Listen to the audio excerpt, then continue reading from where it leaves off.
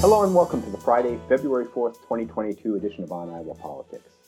Support provided by New Pioneer Co-op, celebrating 50 years as Eastern Iowa's source for locally and responsibly sourced groceries, with stores in Iowa City, Coralville, and Cedar Rapids, and online through Co-op Cart at newpi.coop. Hi, I'm James Lynch of the Cedar Rapids Gazette. With me today are Tom Barton of the Quad City Times. Good morning, Tom. Good morning, James. Amy Rivers of the Waterloo Cedar Falls Courier. Good morning, Amy. Good morning, James. Aaron Murphy, State House Bureau Chief for the Gazette. Good morning, Aaron. Good morning, James. And Gazette Opinion Editor Todd Gorman. Good morning, Todd. Good morning. This week, no name plates, campaign fundraising, the only sure things, ethanol and tax cuts, and checking in on the kids. First up, Iowa legislators are considering bills that would end the practice of putting county names on license plates. I mean, how are we going to entertain the kids on road trips if we can't play license plate bingo? I mean, that's a fair question. Bills are advancing in the House and Senate. Auto dealers say it's part of streamlining the titling and registration process. The DOT says generic plates will make it easier to avoid supply chain issues, which I guess is the current excuse du jour for any problem. It must be Biden's fault that they don't have license plates where they need them. Todd, are legislators messing with something sacred to Iowans by removing county names from license plates? Well, I have to admit I haven't been following the license plate issue closely, mostly because I don't like to tailgate people. I mean, I like to keep a little safe space. But, I guess I don't know how many states still have counties. I know like Georgia does. Five. Is that? States, yeah. So, I don't know if Iowans care that much. I mean, it's kind of nice when you're out on the road and you see, someone from like you're by Iowa City and they're from Sioux County and you think to yourself, wow, they got a long drive. So, I mean, I guess there's that. But otherwise, I don't know what impact it would be. I'm sure that's not going to make the license plates cheaper or the licensing cheaper. It's probably going to stay the same. But, if they've got supply problems and this eases that, I suppose it's okay.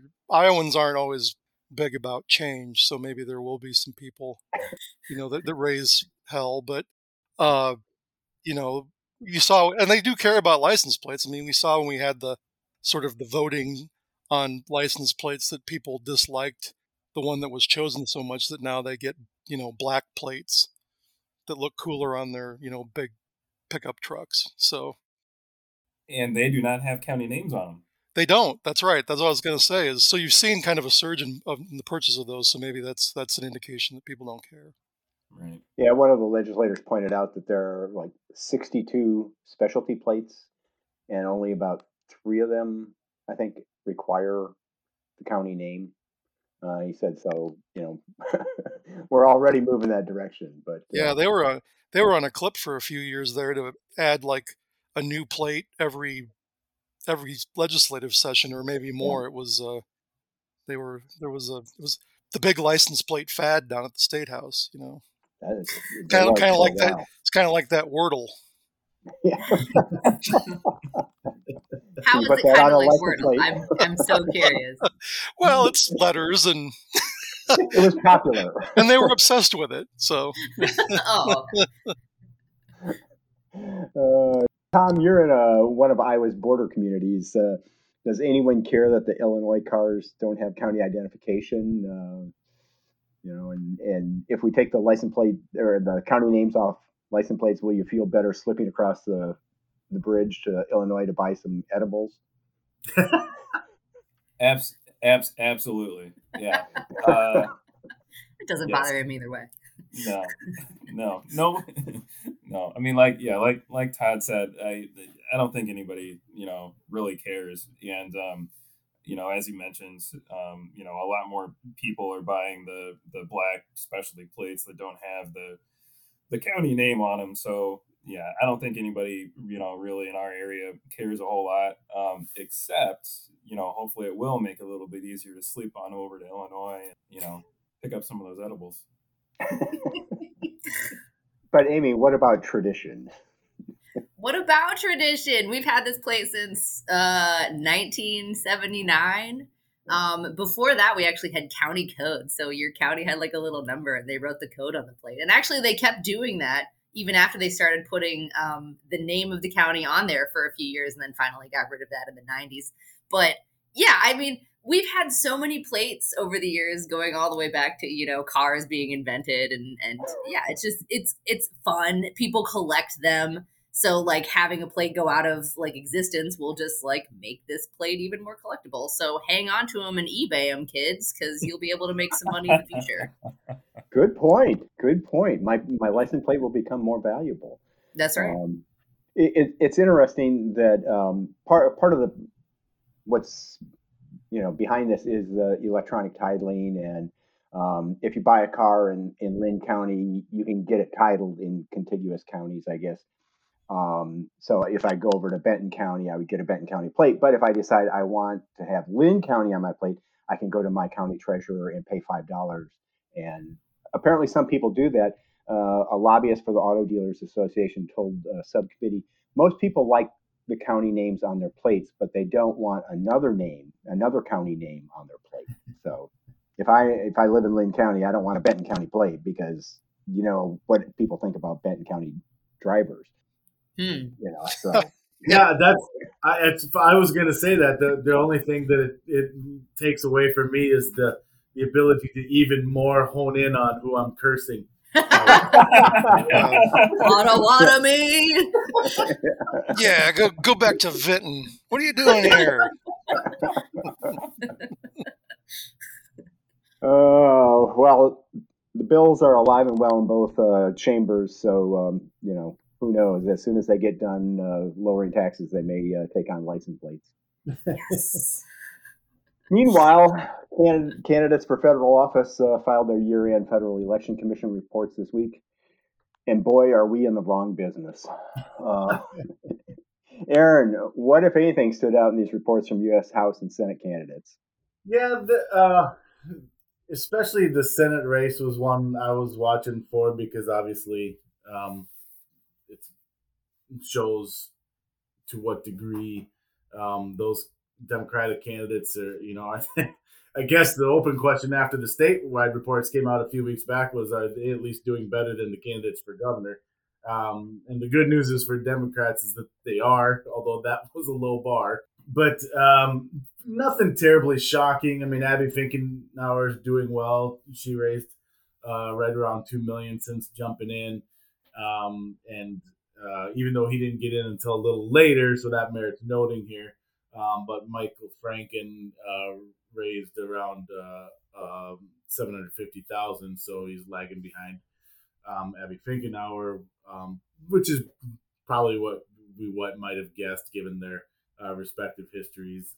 So it'll be interesting to see how that continues. Although Franken said that he had a really strong January, so we'll see how true that is in a couple months when he files his next report. Because that's still an interesting primary to me. I mean, I wouldn't argue that Abby Finkenauer is the favorite, but Michael Franken ran 2 years ago and did fairly well and finished second and turned enough heads that I'm interested to see how much traction he gets this time around. So, but at the end of the day, they're both lagging Senator Grassley, which again wouldn't surprise a whole lot of people either, given his time in office and fundraising connections. He's raised over $5 million through the cycle, so he's in a good starting position too. And the other thing about this in general is, depending on how competitive it looks, we'll see national, we'll see outside and some national spending on this race too. It won't just be the candidates putting their money on the line here. So noteworthy, but nothing shocking, I think, is the fastest way to say what I just prattled on about. Do you think that when you look at the fundraising numbers for Grassley and Abby Finkenauer, can she turn fundraising, the mismatch, into sort of a David versus Goliath campaign theme? She could if she wanted to. I haven't heard her do that yet, and maybe she eventually will. But it would fit pretty seamlessly into some of the other arguments she's making already about Chuck Grassley's the poster child for. And I had to stop there because it was shocking for me to describe Chuck Grassley as any kind of a child. But but portraying Chuck Grassley as the poster child for politicians who have been in D.C. forever, part of the establishment, et cetera, et cetera. So she's already kind of headed down that road in some ways. So if she wanted to tack on to, hey, I'm the underdog here, trying to go against the well-connected forever senator and his deep pockets. I mean, that would fit pretty seamlessly into the way she's already started campaigning. Todd, when you look at those numbers that the Democratic candidates raised, Finkenauer raising about $2 million last year, Franken, I think, around $750,000, and Glenn Hurst somewhere around $67,000. Is this primary over for all intents and purposes? I don't think so. I mean, Finkenauer is obviously favored.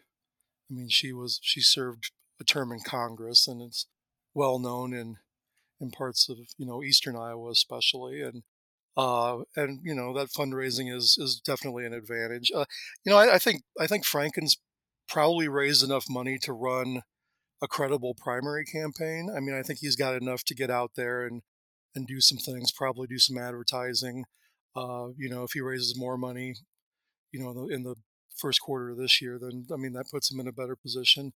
And his resume is always going to get people to at least think about him. I mean, consider him as a possibility, because we don't have a lot of admirals run for public office in Iowa. And he's from Northwest Iowa, which makes him sort of an interesting candidate to maybe some Democrats that think, we need someone that has, roots in kind of small town Iowa. And so, yeah, I think he's still a credible candidate. Finkenauer is favored. It'll be interesting to see if, like the past primaries, whether there are any like national Democratic groups that kind of step in and start endorsing her and fundraising for her. And I haven't seen any evidence of that yet, but that's always a possibility. And how does the money race look in Northeast Iowa, Amy? It's favoring Ashley Hinton right now over Liz Mathis, which is no surprise. Obviously, Hinton's the incumbent. Now, that's not to say Liz Mathis isn't doing well. I mean, she's raised almost a couple million. She's got a decent amount of cash on hand. Again, it's not as much cash on hand as Ashley Hinton has. So right now the race is still Hinton's to lose. And obviously, Hinton can point to a larger donor network again because she's in Congress right now.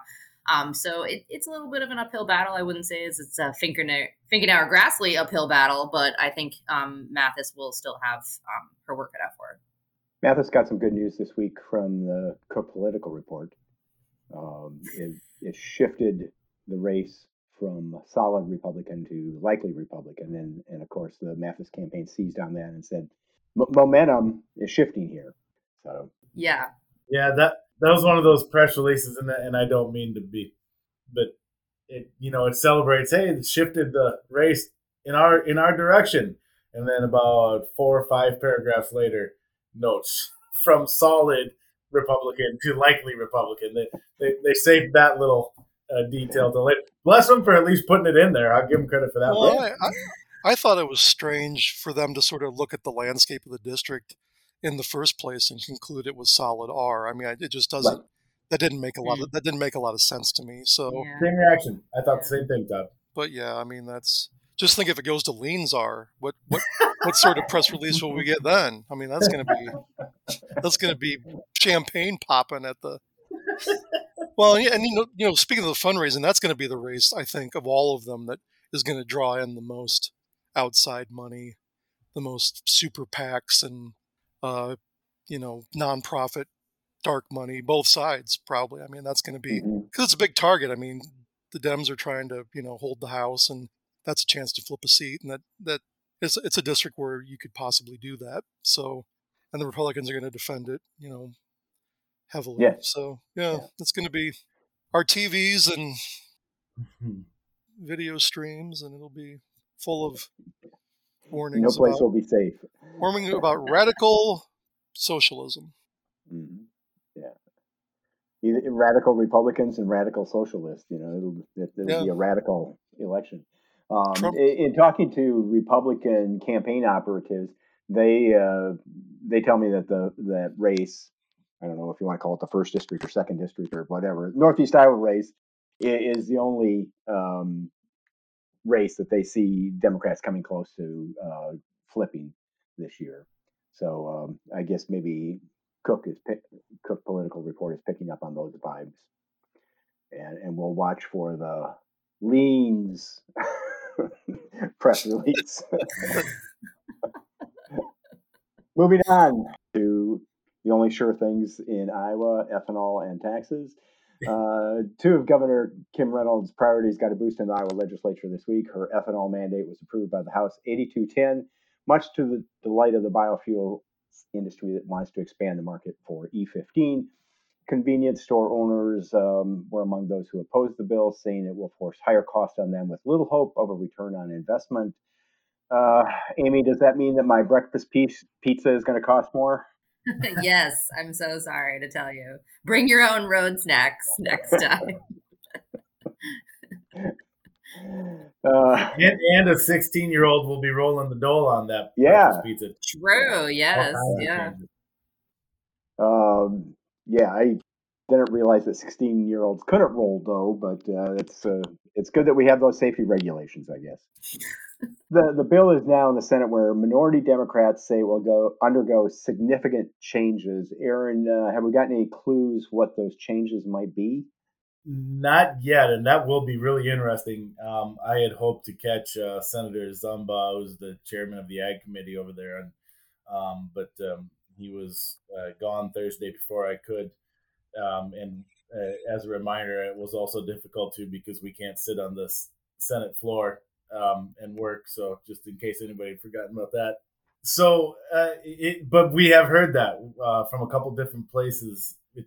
So it'll be interesting to see how that is received in the Senate. It was a big priority for the governor, and she wanted it moving early. House Republicans moved it. It was literally the first bill passed by either chamber this session.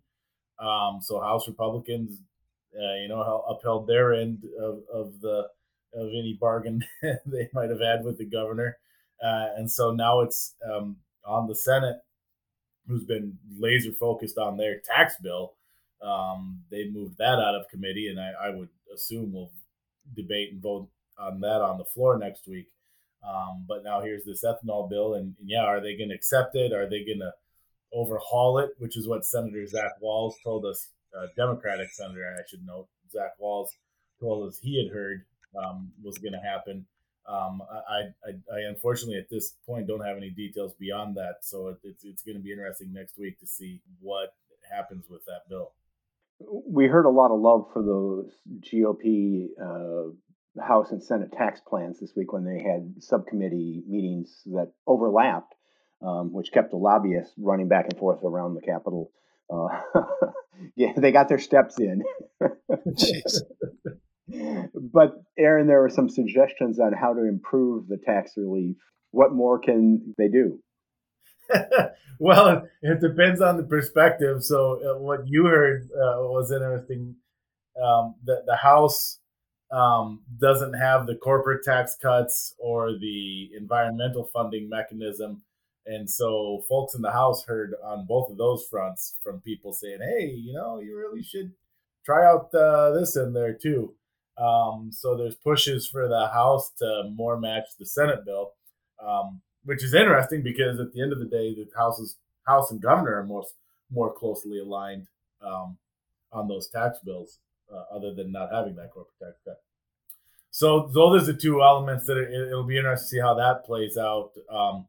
Senate Republicans, when they passed theirs out of committee, they made pretty clear, Senator Dan Dawson, who's been leading that, made pretty clear that they feel strongly about a lot of the pieces of their bill and aren't ready to give up on them in negotiations when those start here. So it'll be interesting to see how far they want to dig their heels in on that corporate element, the I will funding, the phase out of the income tax is something that they have that others don't. So that'll be interesting negotiations that we'll be not be a part of and not have any access to, and we'll all find out together at some point in a couple of weeks. Hopefully, a couple of weeks. Hey, Aaron, I would assume now that the governor is lifting the public health emergency, that you guys will be brought back down to the floor of the Senate chamber, since that was a COVID related measure, we were told. Yeah, by some. That's the other problem, is the mixed messaging. Some said it was COVID, and others said it was defying the media. So I guess it depends on who you believe. They'll figure out some argument again. So, and quickly here, Aaron, Democrats have offered their own tax plan, which probably won't get a subcommittee or committee action. But how drastically different is their plan from what Republicans are proposing? I mean, pretty drastically. Obviously, what they say, and they're not going to introduce a bill. They're just going to fire them up as amendments when each chamber debates their bills on the Republicans bring their bills to the floor. Democrats have proposed doubling the earned income tax credit, which is beneficiary to low-income workers, and then the child care tax credit, which is obviously for families. They also said that they're going to propose reducing some rates around the middle income workers, but they haven't released the details of those yet. So everybody sit down for this, so you're ready for the surprise. But when I asked Republican Speaker Pat Grassley if they would entertain any of those, add them to their bills, he essentially said that no, we like what we have in ours, and we're going to stay focused on that. So interesting. So I'm sorry to shock you all with the report that the Republicans won't be accepting the Democratic amendment. We're going to tack this right up on the fridge here so everyone can see it. The argument that Democrats often make in these tax debates is, well, your tax plans only benefit the higher income workers, and Republicans can push back on that if they like. Well, I mean, if they push a tax plan that cuts the top rate in half, which theirs will do, from 8.5 to 4, but then reject an amendment to provide more tax relief to lower income workers, then that argument has a lot of merit to it. Will that matter to anyone outside the Capitol? I don't know, but that argument will hold more weight if that proceeds as we would expect it will. I think the best line I heard this week was talking to Lee Hine, the chairman of the Ways and Means Committee. I was talking to him about the tax plan, and this was early in the week when the temperatures were at least human. And he said, we're getting pretty close to adjournment because the temperature's warming up and we're talking about taxes. So he's the one to blame for it dropping back below zero again the next day after he jinxed us? I don't know, but I don't think we're close to adjournment anymore. Yeah. And finally, from the same folks who said remote schools shortchanged Iowa kids, comes a proposal to live stream every class every day to, quote, to showcase the great work our teachers do and continue the parent involvement that has begun since COVID. Representative Norland Momsen proposed installing cameras in every classroom to provide parents with the ability to access live footage of the camera connected to the classroom. I don't know about anyone else, but I got enough of that when I was in school that I really don't want to spend my days watching other people going to school. Todd, Aaron, you have kids in school. Is this going to change your daytime schedule so you can watch class all day? Probably not. I mean, considering that, when my daughter gets home from school, most days I ask her what happened and she says not much. So I don't know if I need to sit there and watch not much all day. We all know what this is about. This is all about the line that, the sinister agenda of educators and all these things. So now we can watch a live stream of them to make sure they're teaching both sides of slavery or whatever is the thing that they're supposed to do. This would be okay with me if they would take a sense amendment that would also require lawmakers to wear body cameras that we could watch all day long as they meet with lobbyists and in their negotiations and all those things. Now, I think that would be a lot more interesting viewing, and it would showcase the great work being done by our state legislators. So maybe they can work on that too, and just kind of a camera omnibus bill of some sort. I gotta say, I'm a little concerned about how this would work with another bill they're working on about obscene materials, and whether these videos could be considered obscene. Because according to the testimony of someone who came to a gentleman from the public who came to testify on one of the bills this week, apparently there are kids masturbating in public education classrooms all across the state. So if you're going to have a camera showing this, I mean, that to me is obscene material. And now we've got two laws crossing together. So I'm very concerned about how those will work. Well, yeah, that was my question. Is this going to be like Facebook Live, so I can, be commenting on it as, correcting the teacher's mistakes and narking on the kids that are sleeping? I mean, if you really want parental involvement, and this would also help with, because they have a shortage of paraeducators and classroom aides and people like that. So, this, I guess it has a workforce component to it, which is the key this year to getting anything done. In fact, Representative Mike Sexton has offered his daylight saving time bill again for about the fourth time. And I asked him, I said, can you make this a workforce issue, that if we have daylight saving time year round, more people will come to Iowa and want to live here and work here. He seemed to think that was a stretch, but you got to think big. You got to think big. The other thing that strikes me is the camera in the classroom is coming from a guy who is worried about somebody filming what goes on at his farm and wants laws to protect him from somebody surreptitiously, I can't even say that, but secretly filming what he's doing at his farm. So I think cameras for thee, but not for me. Yeah. Yes. Right. Cameras in the combine, to showcase the great work of our farmers and to build that farm to table connection between Iowans that produce our food and those of us who eat the food. Be lots of amendments on that bill, I think. And we would be amiss if we didn't mention that the Olympics are beginning today. They're underway. The U.S. is conducting a diplomatic boycott by not sending officials to China. Some people have called for the games to be canceled, and if not, U.S. athletes shouldn't compete. What about armchair athletes? Should we boycott watching the Olympics? I think I'm going to boycott watching curling and biathlon and Nordic combined. Anybody else doing a watching? Which one's the boycott? Nordic combined? What's that one? Isn't that the one where they cross country ski? Yeah, and fire rifles at targets. The biathlon. That's biathlon. The okay. Is, I think involves cross country skiing too. Yeah, you're right. That one's kind of just a workout. Yeah. So. Well, all right. I'm only there for the ice dancing, so that's my thing. And there's hockey. An Iowan and ice hockey. Skater, so we can cheer for the Iowan ice skater. Yes. Yeah. So, hockey and ice dancing, which I've always thought should be combined into one sport, which would be really Tanya Harding. Yeah, right. See. Well, that's it for this edition of On Iowa Politics. If you enjoy the podcast, tell your friends and subscribe to us wherever you find your podcast. Stay up to date on the Iowa Legislature by subscribing to the Capitol Digest newsletter under the Iowa Legislature tab at thegazette.com. Fan mail may be sent to podcast@thegazette.com.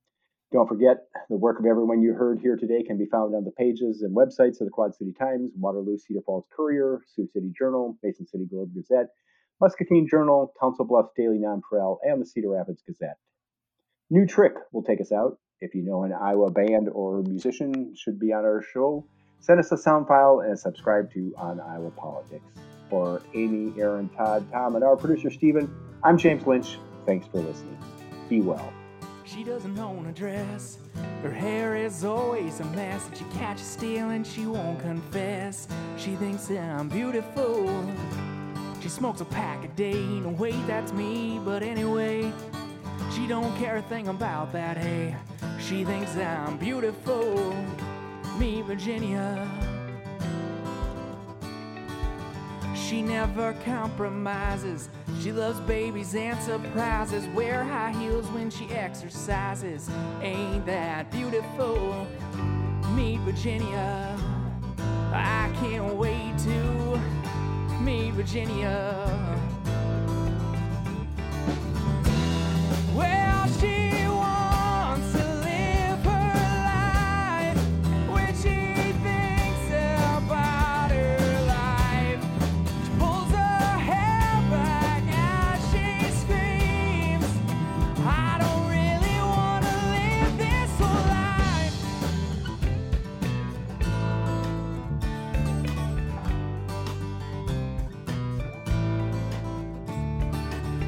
Daddy wrestles alligators, Mama works on carburetors, brother is a fine meteor for the president.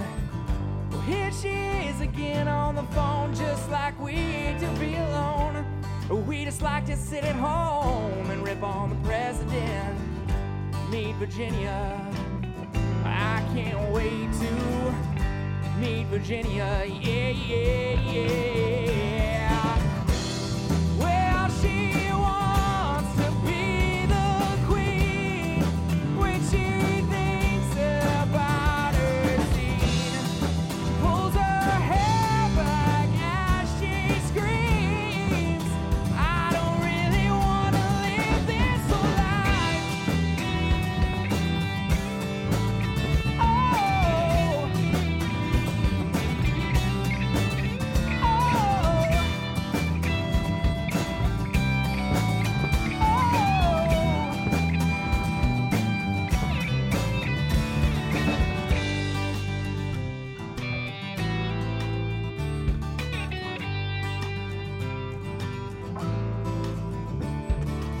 she only drinks coffee at midnight when the moment is not right, and her timing is quite unusual.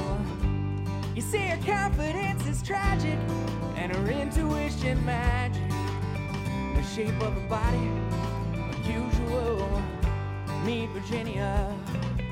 I can't wait to meet Virginia. Yeah, yeah, yeah. Well, she wants to live her life when she thinks about her life. Pulls her hair back as she screams, I don't really want to live this whole life.